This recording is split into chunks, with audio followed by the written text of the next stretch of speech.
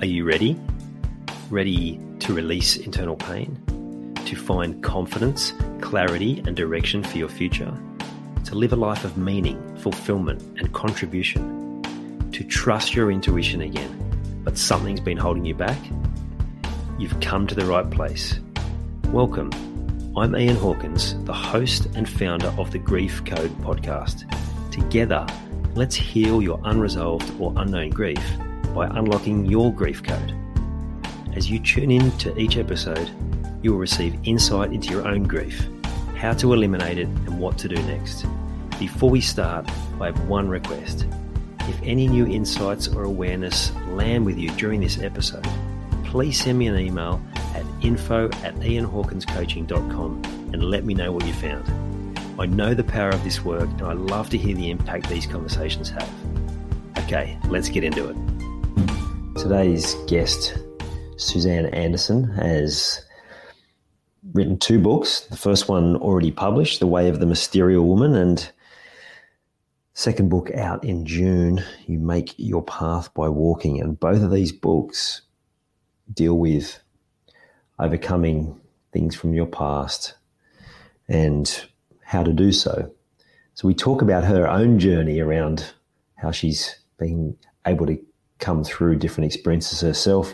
She touches on a time in Bali, and for those who have been long-time listeners, you've heard me refer to my own experiences in Bali.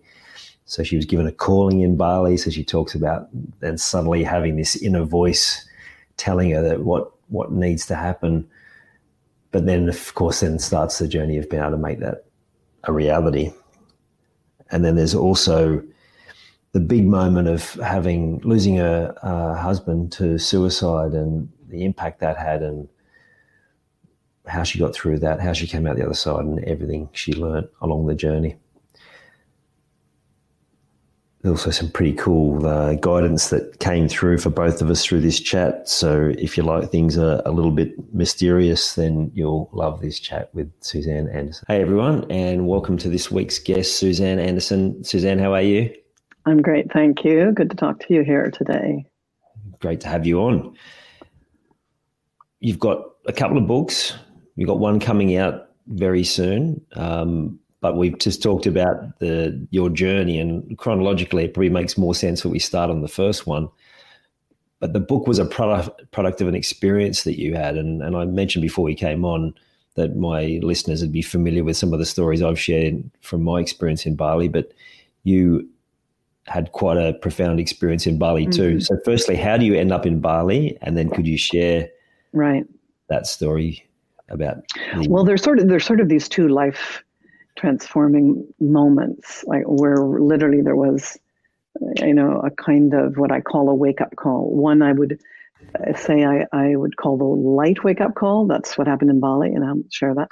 And then that put me on a path that ended up in the first book, which makes sense in a moment. And then the second wake-up call, which was more of the dark wake-up call. Wake up as in really wake up to who I am and to who I am in the world and to the world itself. So the first experience was maybe a couple of decades ago now. And my sister lived in Indonesia at the time. She lived in Java, in Jakarta. No, Yogyakarta, actually Yogyakarta. And I went over there to visit her, and we were fasting and doing yoga and kind of doing this wonderful week in Bali, just the 2 of us. She left her kids and husband in Java. And toward the end of that time, I was meditating, and I kind of fell into, I guess we could say, or maybe dissolved into an experience of just loving presence. And I'd had a very long time spiritual practice. I'd had my first sort of spiritual experience, maybe could call it that, at 17 or 18. So I'd been on a spiritual path for some time, but this was really different because I'd been more in the masculine spiritual paths with more guru-centric pathway. This was really like a deep feminine surrender. It was just this pure light, pure bliss, absolute loving presence. And I stayed there for a couple of days. I mean, it was like I was in a state of bliss, really. And that is exactly what it was, if we could call it that. So I'm not in quite the right words. But and then sometime during that timeless time, a question came into my awareness, which was, will you help to midwife the divine feminine on earth? To which everything in my body responded, yes. I had no mind online at that time, to say I will or I won't. But then when I came out of this state and started to put myself back together, remember who I was and where I lived and everything, I realized that what I'd said yes to, and I had no idea what that meant. And what it meant, but I knew that it was the thing I was going to do next. At the time I lived in Paris, I was a management consultant in a very prestigious, actually, job. I worked with the top teams of Fortune 100 companies in this elite little management consulting world. And it was very masculine. There weren't very many women in that world at the time. And as I mentioned, I was on the sort of more masculine spiritual path. So that was within 3 months I'd left the firm that I was part of. I started a private coaching practice in Paris with women, trying to figure out what I just said yes to, basically. Yeah. And that took me on a path I've been on ever since, actually. I would say that. It has been my unfolding life has been along that trajectory of, what does it mean to help play a part right now in waking up the deep feminine in men and in women? Although it took me ultimately to do programs and research for 10 years in a university program so that I could really figure out what is this pathway specifically for women. But there we have it. Yeah, wow. I imagine that when you first get given that guidance and you're in a completely different space, you've got a job and it's a very different world, like you said, very masculine, very driven, I imagine. Was there part of you that was grappling with the concept of, well, what does that path look like? Like, I've been given this calling, but like how? 100%. I had no idea what it meant. I really had no idea, other than it was, and so I began where I was, which I think we have to do, right? When we get these calls, like, where was I? I was in this consulting world. There were a few women at these executive levels, and I was aware that they were already up against a wall. They'd learned to be successful in the masculine model, left big parts of themselves behind, and they were suffering.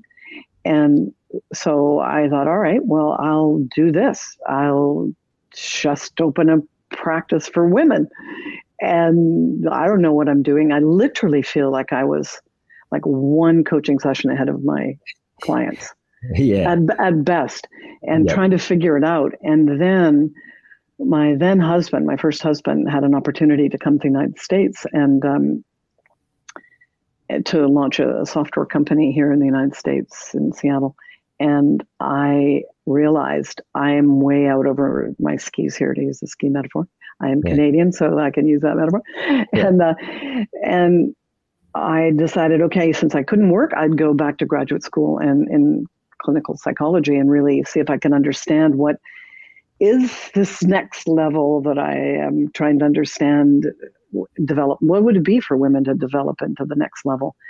And I was always from the beginning, really, I think I am a sort of bridge person. I am interested in how, a deep presence, or let's say soulful, sourceful presence, translates in how we live in the world, how we show up in our relationships, how we show up in business, how we show up as agents of change in the world. So which is part of why I put my programs in universities from the beginning, so it wouldn't get sort of shoved over in the eddy somewhere.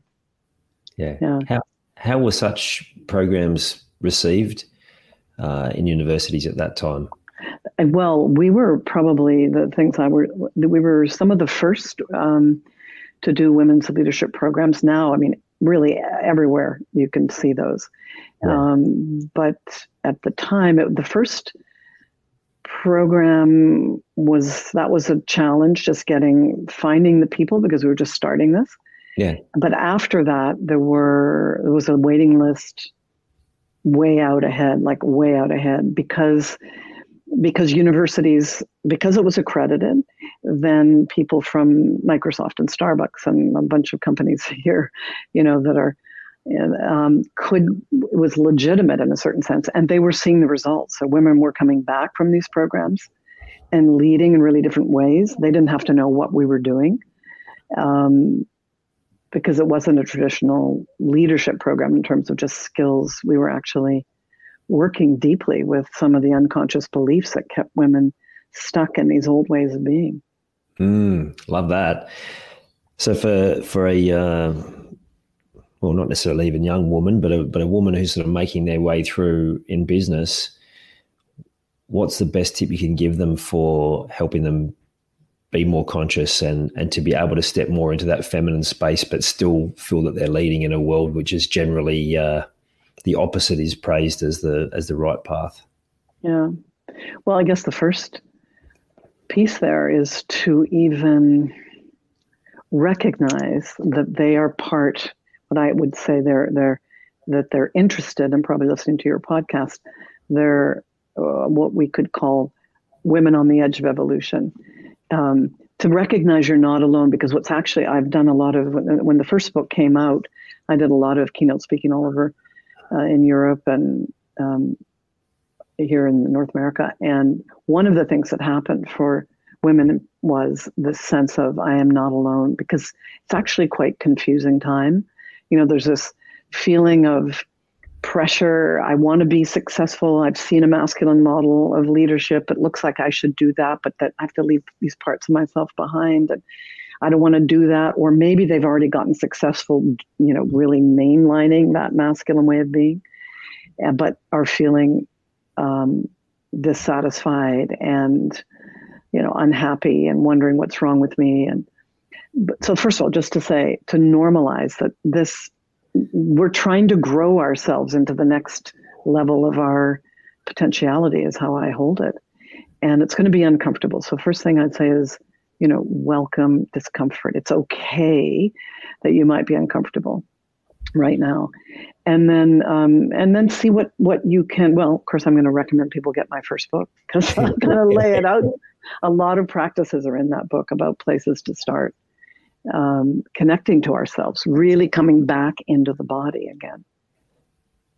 Yeah, and just for the title for those, and we'll make sure we get the link in the notes too, The Way of the Mysterial Woman, Upgrading How You Live, Love and Lead, which actually gives me goosebumps, like hearing that. Like, what are they going to find in that book that's going to be so impactful for them, Suzanne?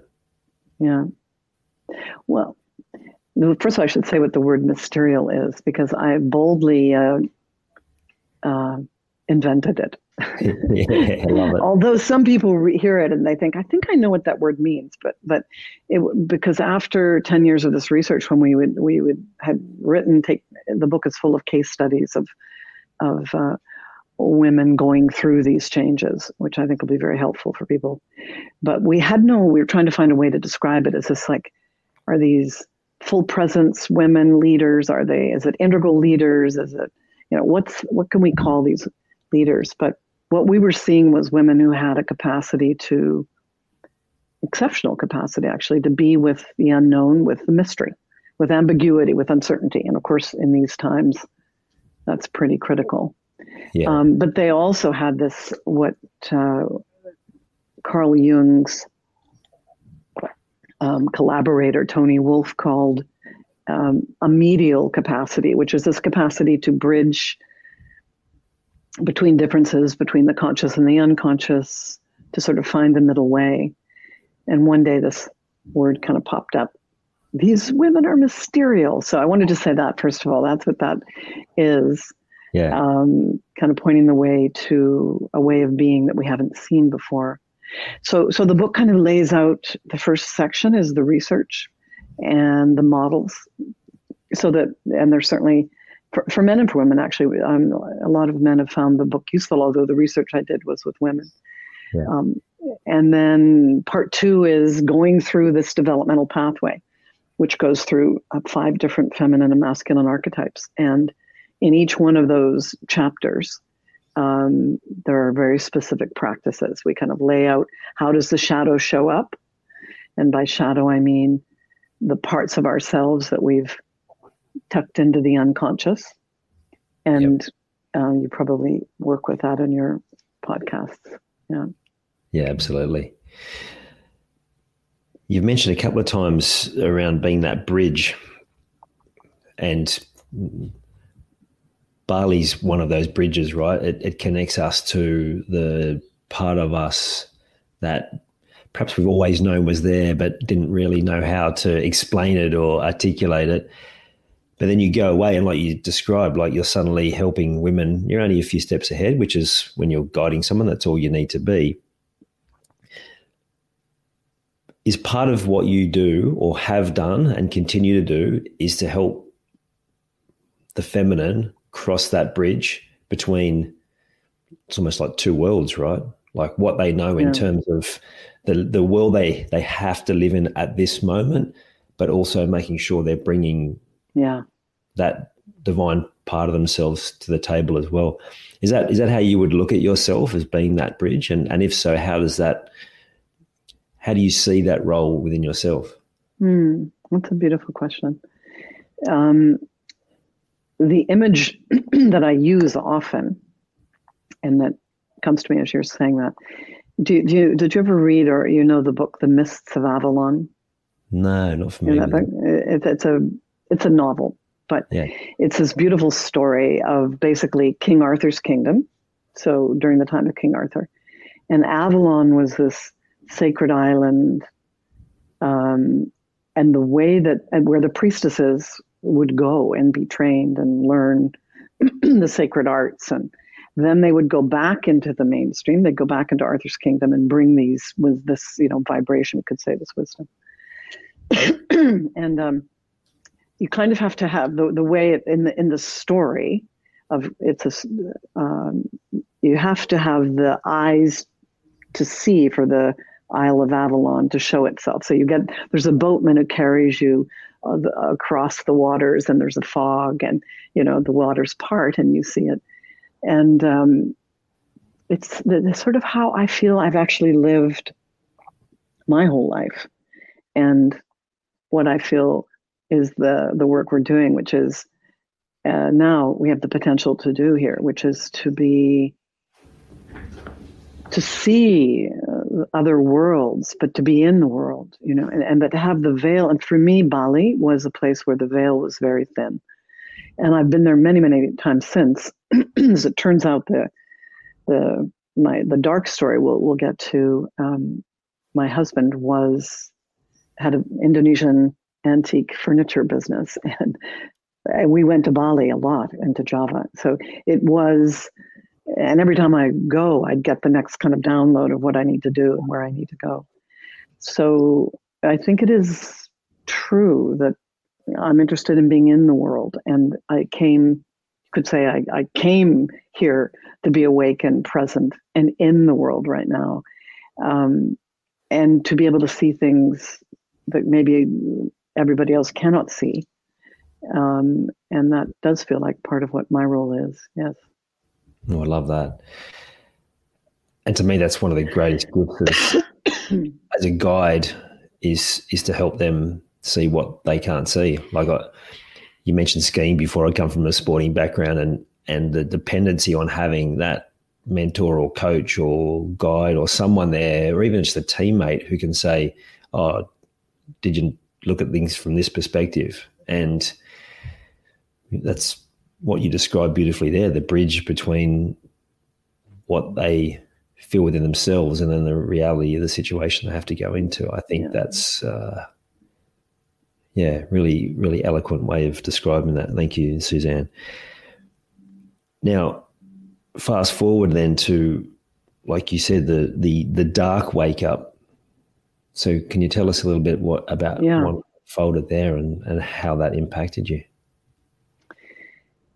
So I'm following the path of will you help to midwife the divine feminine on earth?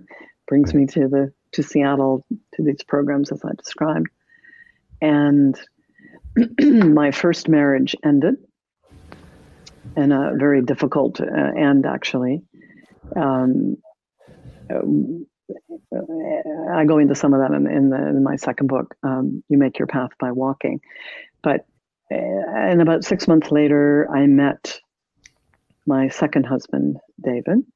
And really, that meeting was, in some ways, I feel like my whole life was working its way toward him. Yeah. And there are various reasons that I would say that, but there was that sense of just such coming home or resonance, let's say. And so he, as I mentioned, was in a business of Indonesian antiques, and he had a workshop in Java, and that was his passion. And he had actually created this incredible property on the island that I lived on, also at the time in the Pacific Northwest, and had brought Indonesian antique houses over from Bali. So taken them down, one piece at a time, labeled them all like a Lego set, and then brought the carpenters over and put them all up again. And so our property, his property, and then it became was this magical, you almost felt like you were walking into Bali. It had that. In fact, we had Balinese rice fields kind of going down behind one of the temple buildings. It was quite extraordinary. Wow. Yeah. So this was another world. I lived in this other world there, and my work was really beautifully unfolding. The work I was doing with women, we had two very different businesses. David did his own, and I did mine. And after 10 years, it was time to bring this work into the world and share it with those beyond the few women that could get into our programs, because we'd figured some things out, and I felt we could accelerate the development for women all over the world, but they weren't all going to come to Seattle and do this program. So my co-author, Dr. Suzanne, and I wrote this book. The manuscript was complete, and we were getting ready to bring it out to the world, to find a publisher, and also to run a program that we had taken a year off of running our programs, are both in-house and corporations, and then programs that women came to write the book. So there we are. And then I will just say, David, in about 3 months prior to this, he had gotten tinnitus. If you're familiar with that, ringing in the ear. Yeah, actually, really interestingly, I did a few podcast episodes on that just recently. So yeah, continue, please. Oh, really? Okay. Well, you may well know more than I do then about it. But David got this tinnitus, and it was debilitating. When the people you had on your podcast, were they people suffering with this, or? It's been a bit of a journey with my experience with it, helping other people with it, and learning some of the things like that have gone on. It's part of the awakening process. There are physical elements like the Earth's electromagnetic field. When the energy flares up, then it can go off more. But then what I've learned more recently is it's very much linked to a sense of rejection. And so the body talks to us. And more recently, a woman that had been through 3 years, I was working with her to help her alleviate some of the symptoms. 3 years of really intense, like she sent me one of those video that shows the different sound yes. Oh my intensity. God, yeah. And so this is like 10,000 hertz or whatever.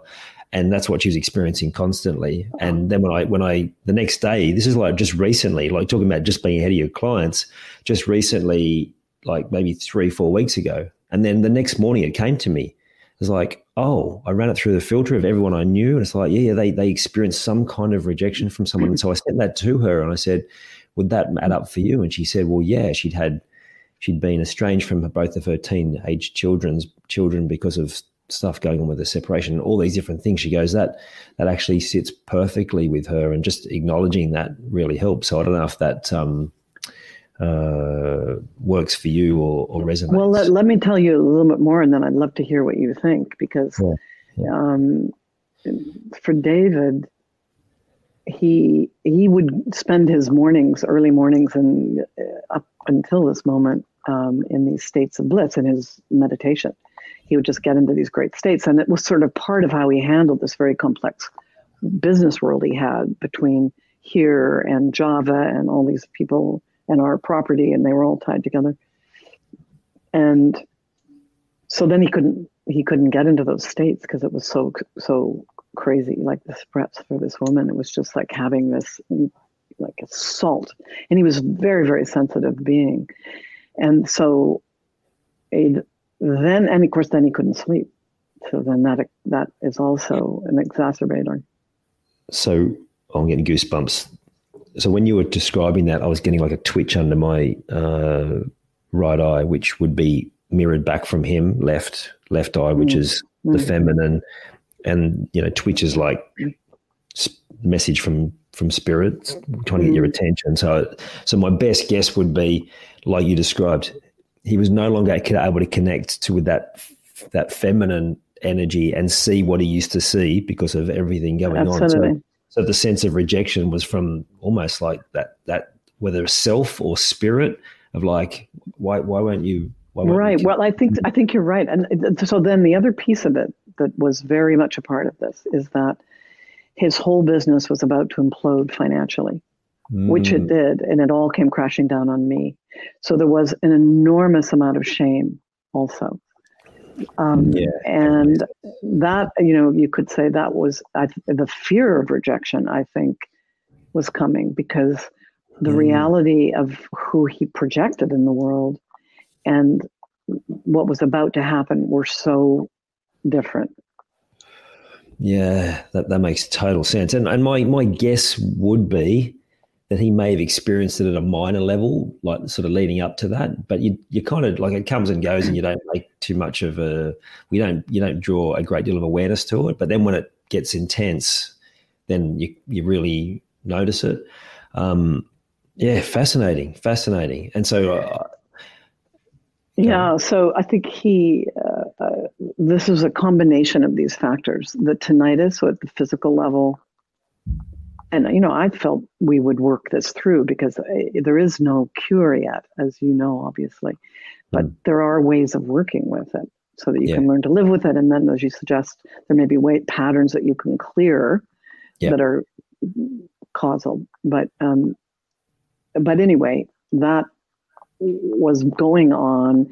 And then I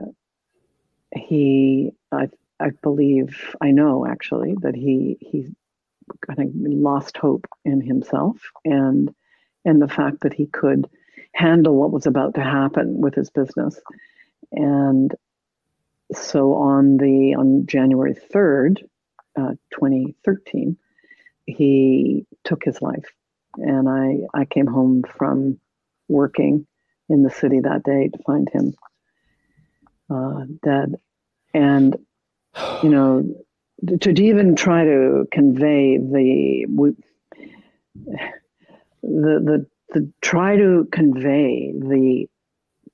opposing energies here. One of which is I'm getting ready to come out with my book, to go to the publisher. 5 days later, we're going to launch a program. His niece, so his sister's daughter, and his best friend's son from Indonesia, who had helped him set up his business, were getting married 2 days later. Wow. All the Indonesian family were here in Seattle. Everything was in a certain sense celebratory, and the energy was, this was obviously not always the case for someone who chooses who suicides. They could have been in a depression, a dark place for months. And David was struggling with the tinnitus, but he had obviously kept these parts very separate. And the part that was not afraid of leaving couldn't stay, basically. And then the part who was very charming and here. Do you mind if I just ask a couple of questions around that? So my left middle finger's been itchy, like really itchy, and it's like I said, that's usually something from spirit. Now I just tried to quickly look up middle finger. Now it says here this is the first one that's come up, and it's about the throat chakra, and then the next thing is around boosting your skills around taking responsibility. So is that to do with you? Yeah. Yeah.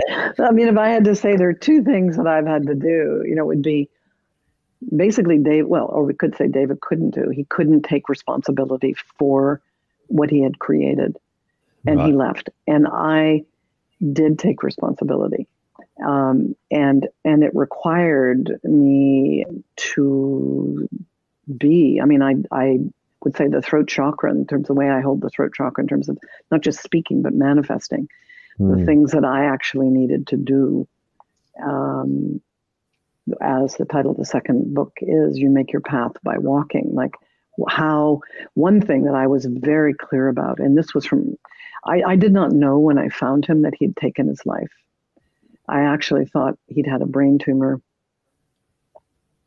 That was the ringing in the head. Like that's just what And when I found out that he had taken his own life a couple of hours after that, from a friend who was there, and the police were there, and it was a whole scene. This voice just rose up in me, and I remember it like now. I was standing in front of our fireplace, and somebody came and said, you should sit down. There's something I want to tell you. And I said, no, I'm not sitting down. I'll just stay standing. What is it you need to say? And then they told me, and this just a voice came in and said, I will not allow what I am here to do, the midwifing of the divine feminine on earth. I will not be taken down by this. I will do what it is I'm here to do. It was almost like I sent this vibrational belay line out into my future self, to say, this, you are still on belay. You are obviously going to go to a deeper and darker place than you've ever been before. Yeah. But you know something about walking in the dark. And actually that is the lesson, and that is where you will go. That was an important thing for me. Yeah. I mean, to my mind, we can't teach others to walk in the light until we've been through our own dark, right? And it doesn't mean we wish darkness on ourselves. Generally, everyone's been through the dark. It's just they haven't necessarily associated with it the first time. So the darkness will come and find you in another way. Like how dark, like even though you had that moment, almost involuntary commitment to yourself, like how dark did it get in those coming hours and days and weeks? Yeah. Oh, it was, well, the work I do, just to say, is with the dark, the yin and yang symbol. Yeah. And the dark is the yin and the yang is the white. And the work I'd been doing for years had to do with inviting women to really make contact with their own embodied nature, with the unconscious, you could say, with all that is not known. And so that was already something I knew. And one of the myths that I worked with, a Greek myth, a Persephone Demeter myth. And the myth, for those that aren't familiar with that, is basically that, and so it's a myth that it's in my first book, and we do a kind of ritual process here at the beginning of every program I do, where women sort of ritually turn toward the dark. And the myth, can I just give you the simple version of the myth? Yeah, of course. Okay, so Persephone is a maiden, and she's picking flowers with her mother Demeter. And Hades, who was god of the underworld, saw her, fell in love with her, and along with Zeus, decided he would have her as his bride. So one day she's picking flowers, and he comes up in his chariot with the thundering horses and grabs her and takes her down into the underworld. And she refuses to eat anything, refuses to talk to him, refuses everything of the underworld experience, and is there for some time until eventually Zeus relents and decides she should return to her mother Demeter. It's a longer story, but let me just give that as the basic. So just before she's about to leave, Hades offers her some pomegranate seeds. Well, since you're leaving, why don't you eat these pomegranate seeds? And she thinks, okay, I'm getting out of hell. I think I can eat something now. And she has a few seeds. And when she returns to the upper world, to where Demeter is, her mother, she discovers that if she's eaten anything in the underworld, she would then have to spend 6 months of the year in the underworld and 6 months of the year in the upper world.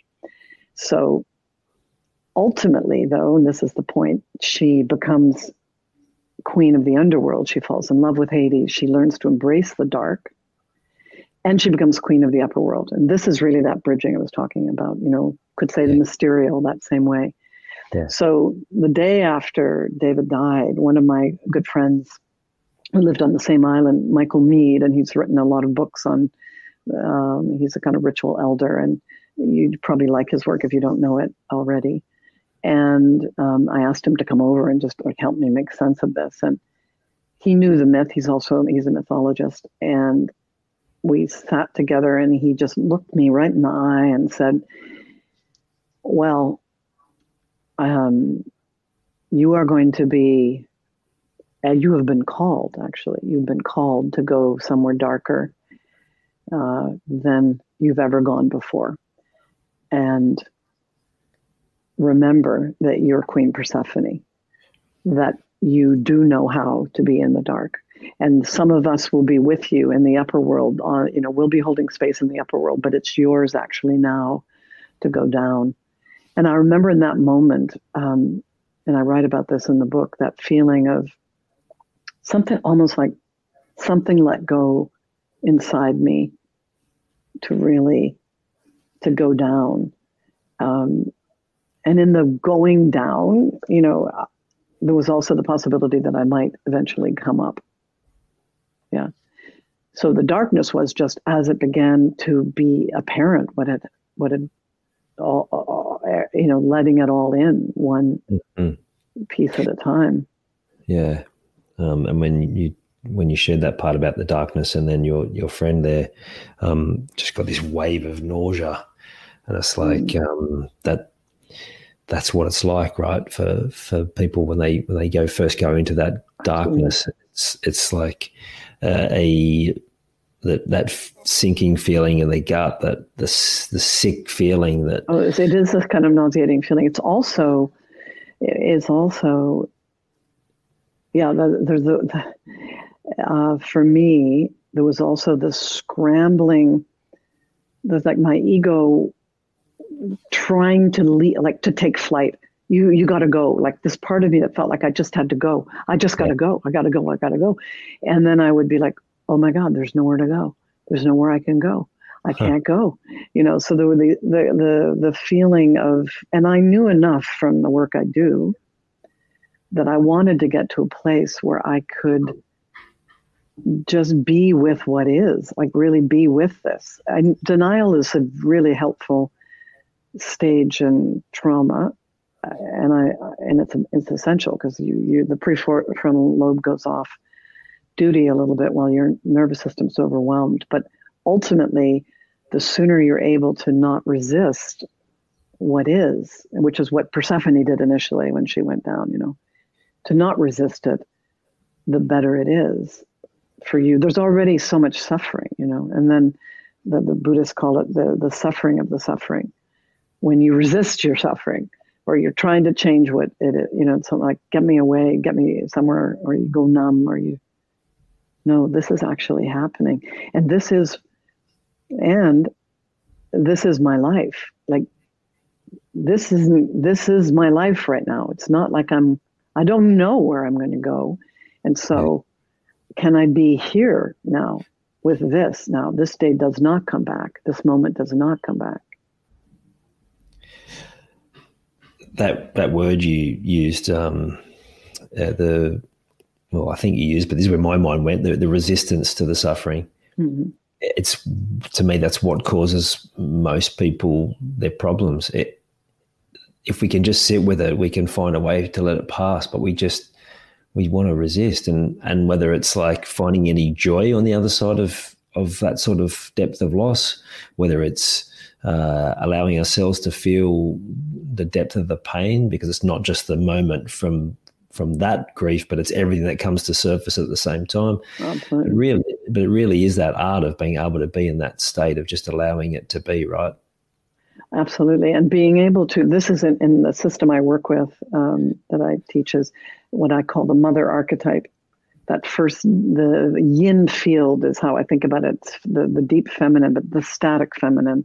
There's also a dynamic feminine that I talk about, but the yin field where you can just let yourself drop in to here, to this moment. And the thing about the emotional body, and I mean, I knew something about this, obviously. I taught about this. I lived it to some degree, but I mean, I'd never experienced anything to this level. The thing is, the waves move. They are designed to move, if we will let them move. Yeah. And the fear is, and it's an understandable fear, and I had it myself, was that it's going to be too big. If I, so I learned how to, I could say it like this. I learned how to surf, like big wave surfing, in that metaphor. And, funnily, I have always loved big wave surfing. I do not surf. I do big mogul skiing, which is my equivalent. But I've always loved watching it. It's sort of like one of the things I do. I've done for years, to just watch big wave surfing. It's something about when people are with that kind of force of nature and can be with it. And that image for me was so right on for what was happening when I went down. Yeah. I don't know if you've done much dream interpretation, but big waves is big emotions. And the everything that comes crashing down. So I love how you're drawn to that, because it's the exact space you work in. I found this really fascinating, and this is just the thought that came to me when you were talking. It's like being able to get into that place of allowing is the feminine, but most men are trying to stay in the masculine. And post going through world wars, a lot of women are too much in that masculine too. Right. Is that the reason why grief is so hard for the Western world? Because when we've lost that art of the feminine? Absolutely. I would say absolutely. For men and women, that's, there's the T.S. Eliot poem. I don't know the whole poem, but it's when the darkness, does it go? The darkness becomes the light, and when the darkness becomes the dancing, or something like that. The darkness is so terrifying to the pure hypermasculine that there's a sense that I'll be annihilated if I go toward this, rather than actually there is not just you find the light in the darkness, because that still makes it about the light, is that you find the pearl in the darkness. You find the beauty in the darkness. You find your embodied experience in the darkness. But the hypermasculine's also been very mental. And I would say, and I read about this in the first book, from a developmental perspective, just in terms of culture, we've been in 5,000 years of this more masculine model of wholeness. And that wasn't wrong. We were cultivating a lot of the capacity of the brain and the higher functioning mind. But now it is time not to go to the feminine. We're not going back to the goddess, but to bring now the feminine together with the masculine. Yes. Yeah, yeah, yeah. Once we jump off, I'll have to show you an image that came to me in meditation. We're exactly like you're talking about callings, which was exactly along those lines. Um, you you were talking there about the masculine having that fear of what they'll lose if they go into that space, and it is amazing how people going through that grief, I think one of the things that blocks is I'm almost dishonoring the person, or I'm dishonoring the situation, or like it's not okay to be happy again if you suddenly find that pearl. I don't know if I want to go down there. I'm not ready to find the pearl. And I think, well, I'd love your thoughts on how you help people to be ready, to be able to realize that within that darkness they can actually find their pearl. Yeah, well, the first thing would be to just be in the darkness, because that's the surrender so key. Yeah. And that is, the surrender is everything there. Where in one way, I remember Michael also said to me, a way that you're really in a descent, the way that we might think about real descent, the way that even indigenous cultures still today have these rites of passage that are designed to take people into the dark, is that you don't know if you'll come back. And also there is a sacrifice required. Something must be let go of. And I know for myself, there was, although I'd been in other dark times before, other hard things that happened in my life, I don't think I ever felt like this, where I felt like, the ego desperately trying to hold on, wasn't sure. The heroic me that could get through anything was shattered. And that was actually, for me, and I'd say for others, that was a good thing, because the breaking open, being willing to be broken open, was the way to break into the world, or the world to break into me. And so, I think you don't need to do that on your own. I'm not even sure we should do it on our own. So when, one of the hardest things for me was that I had to accept the role that I was in, which I didn't want to accept, because I was usually the one helping people through difficult things. And being the transformational teacher and doing blah, blah. Now here I was at the center. My role was actually to be the one broken open. But if I was able to go to be there, which was where I was designed to be, something could happen. And what did happen was this incredible love field came in around me of my good friends and my family. And it was profound for everyone. I think everyone would say that there was something we found together in the darkness. And I'm sure I couldn't have found it on my own. Yeah.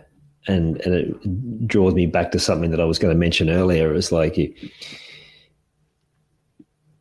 the responsibility wasn't just in the responsibility you were thrust in, but it was like, you would just want to go somewhere else, but you weren't sure where to. Part of it is there's a sense of responsibility to staying here and playing your role through all of that, right? But also what I love there is you being responsible enough for yourself to know that, well, no, it's actually okay. It's okay for me to receive support and help through this. Yeah, and even when I write about this in the book, I factored myself in. This was a big piece of my own growth. I think I had overstepped some of my own humanity in my desire to be of service in the world, and all of that. I can relate to that. Yeah, I think a lot of us have that shadow. Yeah. And this was because I really lost everything. I didn't just lose my husband and the path ahead, but the financial devastation was complete. We had a multi-million-dollar property that I had to sell and was able to sell, fortunately, very quickly. But his debt did not even equal that property. So literally all of my personal resources were gone. Oh, wow. I lost my community. I left the island. I, closed my business down. I mean, you may be familiar with the Tibetan sand paintings where the monks have these little sort of tubes and they blow sand onto they create mandalas out of sand. Have you ever seen these? No. Oh, they're amazing. They're Yeah. You should find an audio or a video of this. It's a whole meditation that they do for days, where the monks take turns and they all create this amazingly intricate and gorgeous mandala. And you could choose to be, and I've been present for some of them where you sit in meditation while the monks are doing this. Well, at the very end, when it's all done, they take a stick and they just wipe this whole thing off. And that's what it felt like. It felt like life just, like everything that was so beautiful. I had the most beautiful life, all I can say. And it was just gone within 6 months. So it wasn't like it was just a little bit of my life gone. It was like everything in my life was gone. And how I would go through this, I knew right at the beginning, was not a guarantee that I would, where I would get to in the end. But I wasn't going to not have myself in it. So, for example, the decision to take on the role of the executor, as I was named. And one of my financial counselors said, maybe you should just walk away, because we had separate businesses. I wasn't tied into the estate that way. You should just pack up and go. And because otherwise it is a sinking ship and you could go down with it. And I spent a month just using all my ways of knowing to really feel into what could happen. I mean, and ultimately, including taking myself into account for the first time, really, I made the decision to go ahead and be the executor and try to sell the property. And I felt like it was my path to walk. Yep. And that if I could do it, there would be some resonance that would start to come in the field around David. And some people could get money back, that creditors that he borrowed from. But I did that in a more complete way than I've ever done anything before, with myself in the middle of it as well. Yeah. Ultimate responsibility. That's magic. Ultimate. Mm-hmm. Yeah. The this sort of sense of anxiety that came up when you mentioned finding out that your husband had taken his life. It also came up when you just mentioned the sand patterns, and I imagine both of them is because of what you described, is that everything just being swept away. So what was that like from an emotional perspective when everything's taken? Like, how did that feel, and how did you get through it? Yeah.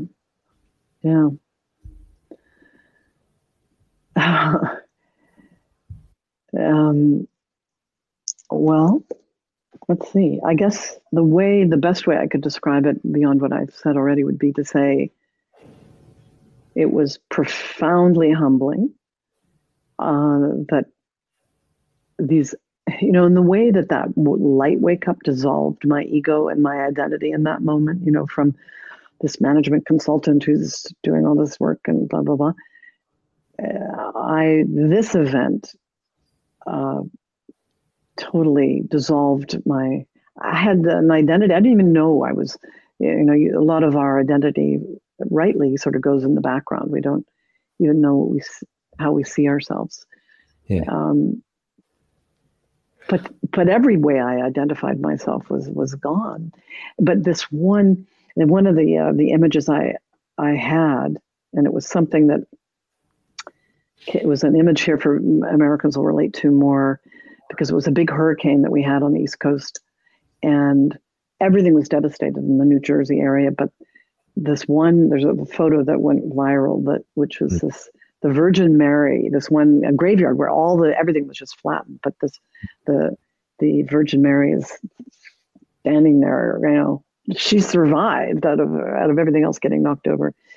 And often I felt like that, like something held inside me, that I felt kind of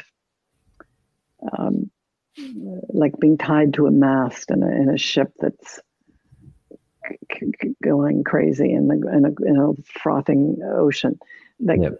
some part of me that wasn't about the identities that remained. And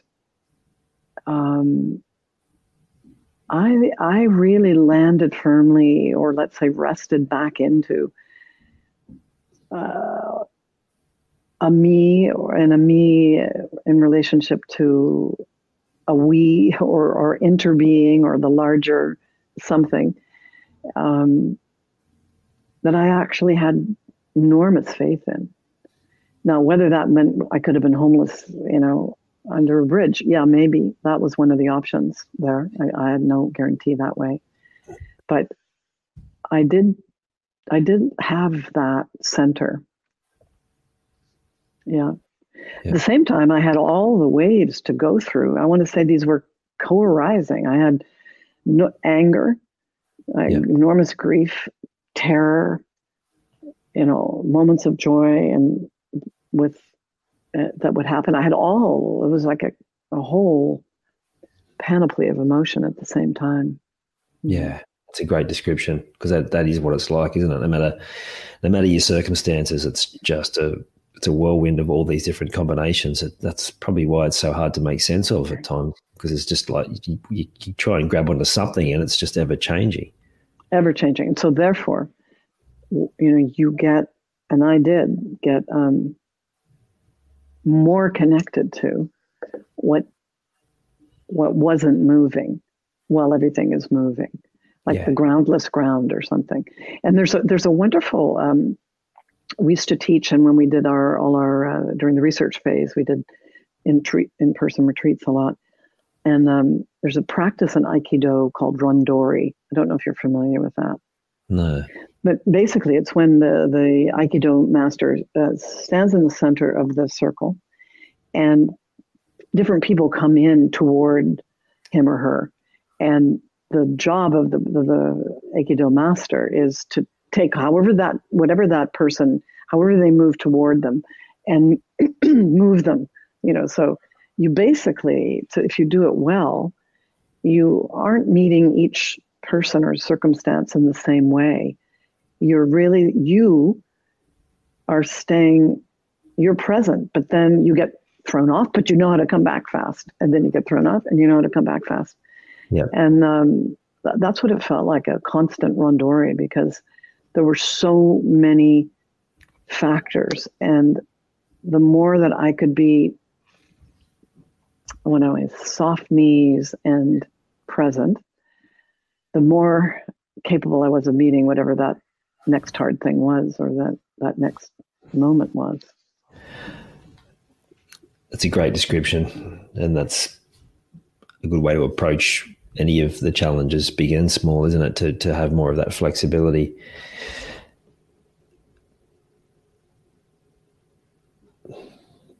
I've been drawn to the picture behind you inside like an archway. It's almost like angel wings. Like, who's the picture?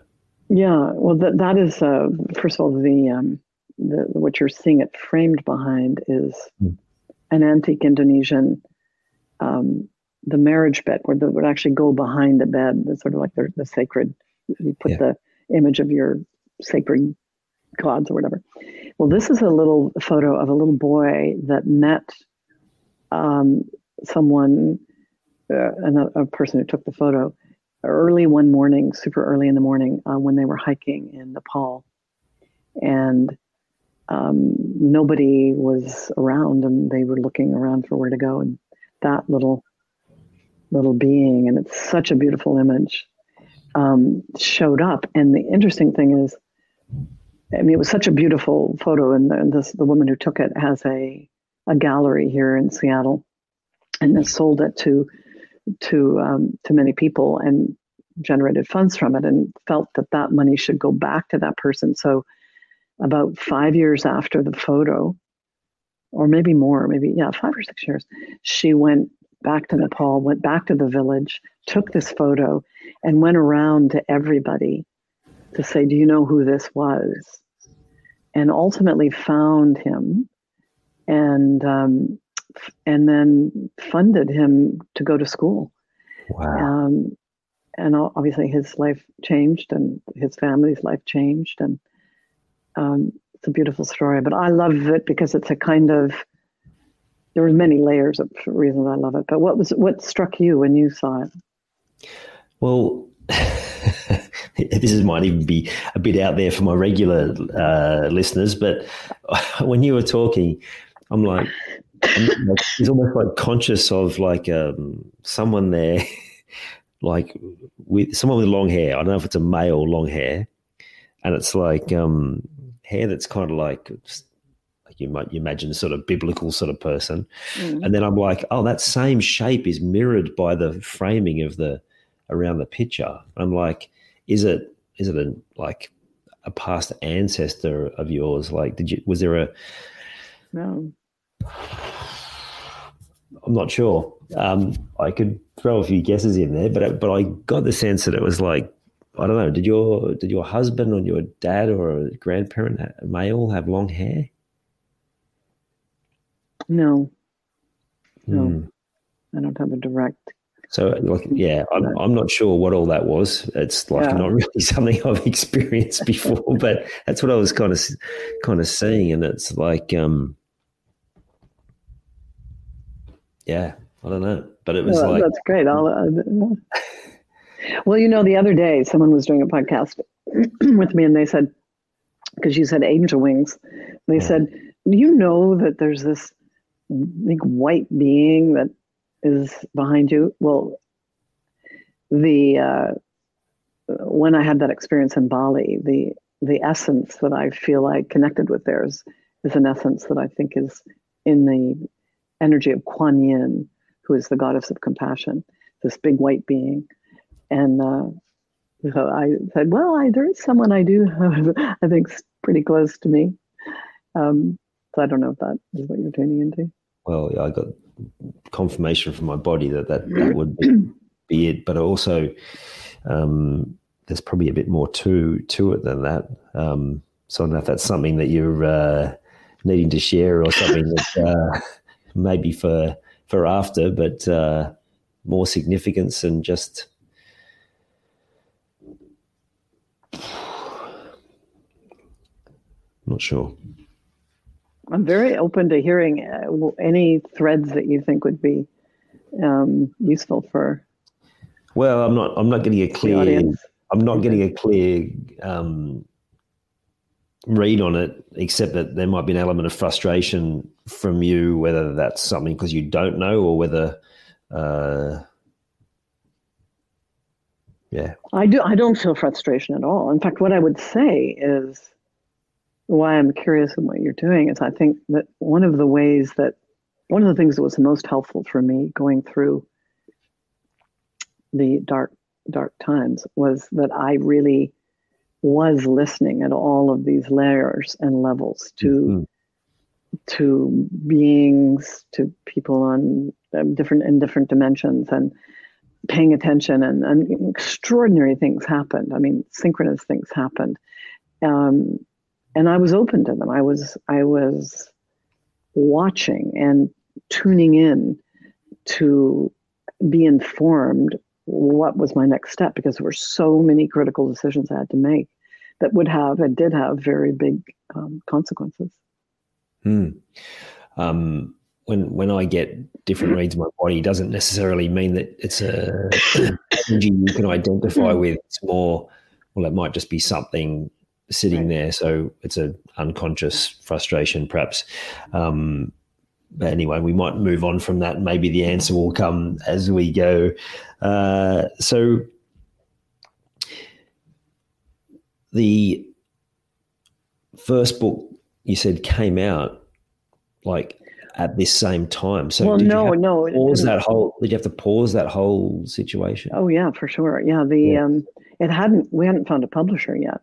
We had just finished it, and we were getting ready to do that. So the program that was supposed to happen 5 days after David died, we postponed for 5 months and then did that. And then it took me about another year and a bit to get back to the first book, and follow through in the publishing and get that out in the world. It came out in 2016 and did very well. It got 3 awards and has been really, I think, an impactful book in the world in the space that I'm working in. But that was not my journey. And it was, I didn't even mention it except in the acknowledgments at the end of the book. So this new book coming out in June, You Make Your Path by Walking, a transformational field guide through trauma and loss. That was not a plan. I was just walking through. I was just making my path by walking, Yeah. And I was very, very deliberate about not doing it as for anybody other than myself initially. I mean, for myself as a transmission for, I could impact others, but I wasn't going to do the spiritual bypass of writing about things that I hadn't lived yet. And it wasn't until after the first book came out, maybe another 3 years or so, that I was ready to write for myself. I wanted to write myself back together and take myself back over the ground of what had happened. And I would go away for a week at a time and do that. And it was very hard, actually. And but very, like the me of today or of then, taking the me of that had gone through the horror, when he died in that first year, by the hand, and those two coming together was very, very healing for me. And after I'd written that, I've written quite a lot. Maybe it took me a couple of years because I'd go away every now and again. Then I showed it to my editor of the first book, and she was the one that said, "Okay, I think you need to make this into a book for others. You can bring this out." So that just happened, and then it all happened very fast. It was like, okay, all right then, here we go. I love that, especially what you said about the writing. There's no point writing or sharing messages around things that you haven't been through, because it's not in alignment. It's like you can talk about it because you've spoken to people, but it's not where you're going to have the greatest impact. But then, as you said, you go through this process of sharing your story is so therapeutic in itself, of externalizing all of the different thoughts and feelings and all the moments. And of course, that's what's going to have the biggest impact. So totally. This book hasn't gone out, but I imagine you're going to get some fantastic feedback, given it is coming purely from your story. But after that first book, like, was there some feedback that you got that really surprised you or blew you away that you received from people? Oh, yes. I think it was the carrier wave for me that I kind of rode back into my work in a way. Yeah. People were so grateful. It's like we show women a map, and then you can see where you are. And that was enormously comforting for women. And also the practices were like, okay, and get going, because this is the dynamic of this evolutionary time, the moment we're in right now is forcing us to grow if we can stop resisting it and actually let the emergence occur. And I think the book still is actually, interestingly, my publisher keeps saying, it's like your book's got a reverse curve, because books come out and they've got something. My book has come out and did okay, but then it just keeps going. And during COVID, it was really helpful to a lot of women. And I think this second book, women in particular will want to go back and get the first book, because what I do in the second book, and this just came about when I stepped back after I saw my writing, and I was trying to see did it connect to the first book, to this archetypal pathway I mentioned. But what I actually saw was that there were 8 what I call meta capacities that we had started to see in women. They're in the last chapter of the first book. Like, we'd just seen them, like multidimensional knowing, embracing paradox, generative mutuality. We named these ways of being that were like second order, you'd say. But we weren't fully living it yet. It was like we just were seeing, like right on the edge. And that's what I did. That is what I lived. So this book is, then there's a whole second section is where I tell my stories, but I connect them to those metacapacities. And so you can see how it's possible through the most difficult circumstances that could be thrown at you, that you're being called to that darker night for the transformative force, if you will let it have its way with you.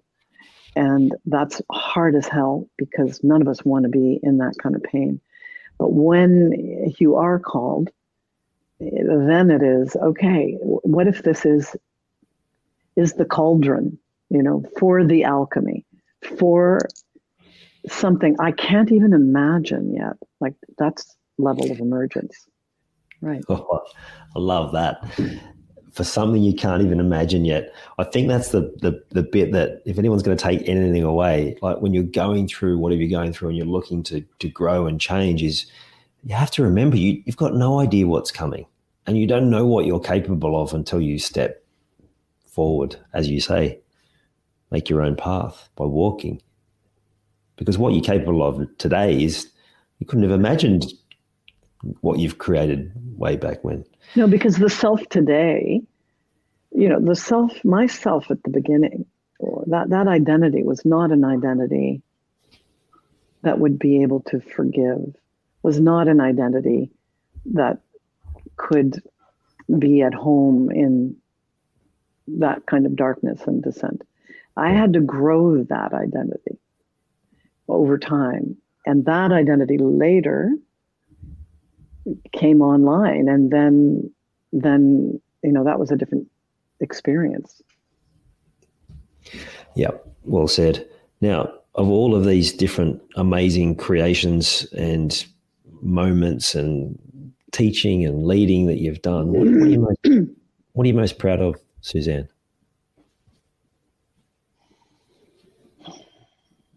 What am I most proud of? It's a great question for me, because I don't often think of myself as being proud per se, but I really love that I should think about that like that. In other words, yeah. And I am proud of the way I did walk through this, like that I had that initial, I will not be taken down, and that I would walk in the way of the mysterious woman, basically. And I really have done that. I am doing that now. This is the next phase of bringing this book out and talking about it, is the next phase of my own healing. And I'd say, whatever that soul contract was, and I don't believe that David incarnated with the plan to suicide. I think it's one of the options of the probability path. That's the one that he took. And therefore I was then put on a path with him. But now that I was on that path, that this was a walk that my soul accepted, and an invitation, I would say, that I lived into, and I'm proud of that. Yeah. Amazing, love it. Where can people find, firstly, the book that's already published, The Way of the Mysterious Woman, and then can you let us know when the second book, You Make Your Own Path by Walking, will be released, and how people can find that as well? Yeah. Amazon is the best place. Well, actually, what I would say is go to your local bookstore if you've got one, because that's what I always would like to see us do. Yeah. If you're lucky enough to be somewhere you have a bookstore, still order it through them. But certainly Amazon and everywhere else, Barnes & Noble and whatever you have in Australia. I know a lot of people in Australia have the first book. And the second book, You Make Your Path by Walking, is out on June 13th. And that you can pre-order now in all of those places. So Yes, I invite you to do that. And you could find me at mysterialwoman.com. And that's that wonderful word, MYSTERIAL, woman.com. Love it. Thank you. We'll make sure we get all those links in the show notes so people can find you nice and easily as well. Right. Suzanne, thank you so much for coming and sharing your story and being open to whatever will come from it. And it made for a really beautiful chat. And thank you for sharing your magic and mysterious ways. Thank you, Ian, for sharing yours. It's been a really beautiful, meandering, and meaningful conversation. Thank you. You're welcome. Thank you.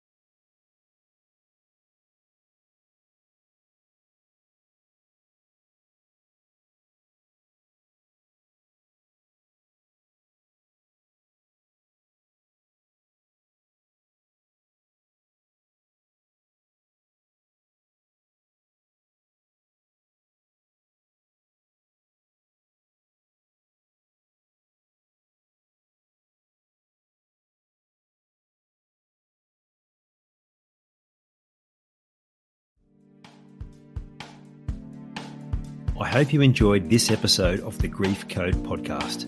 Thank you so much for listening.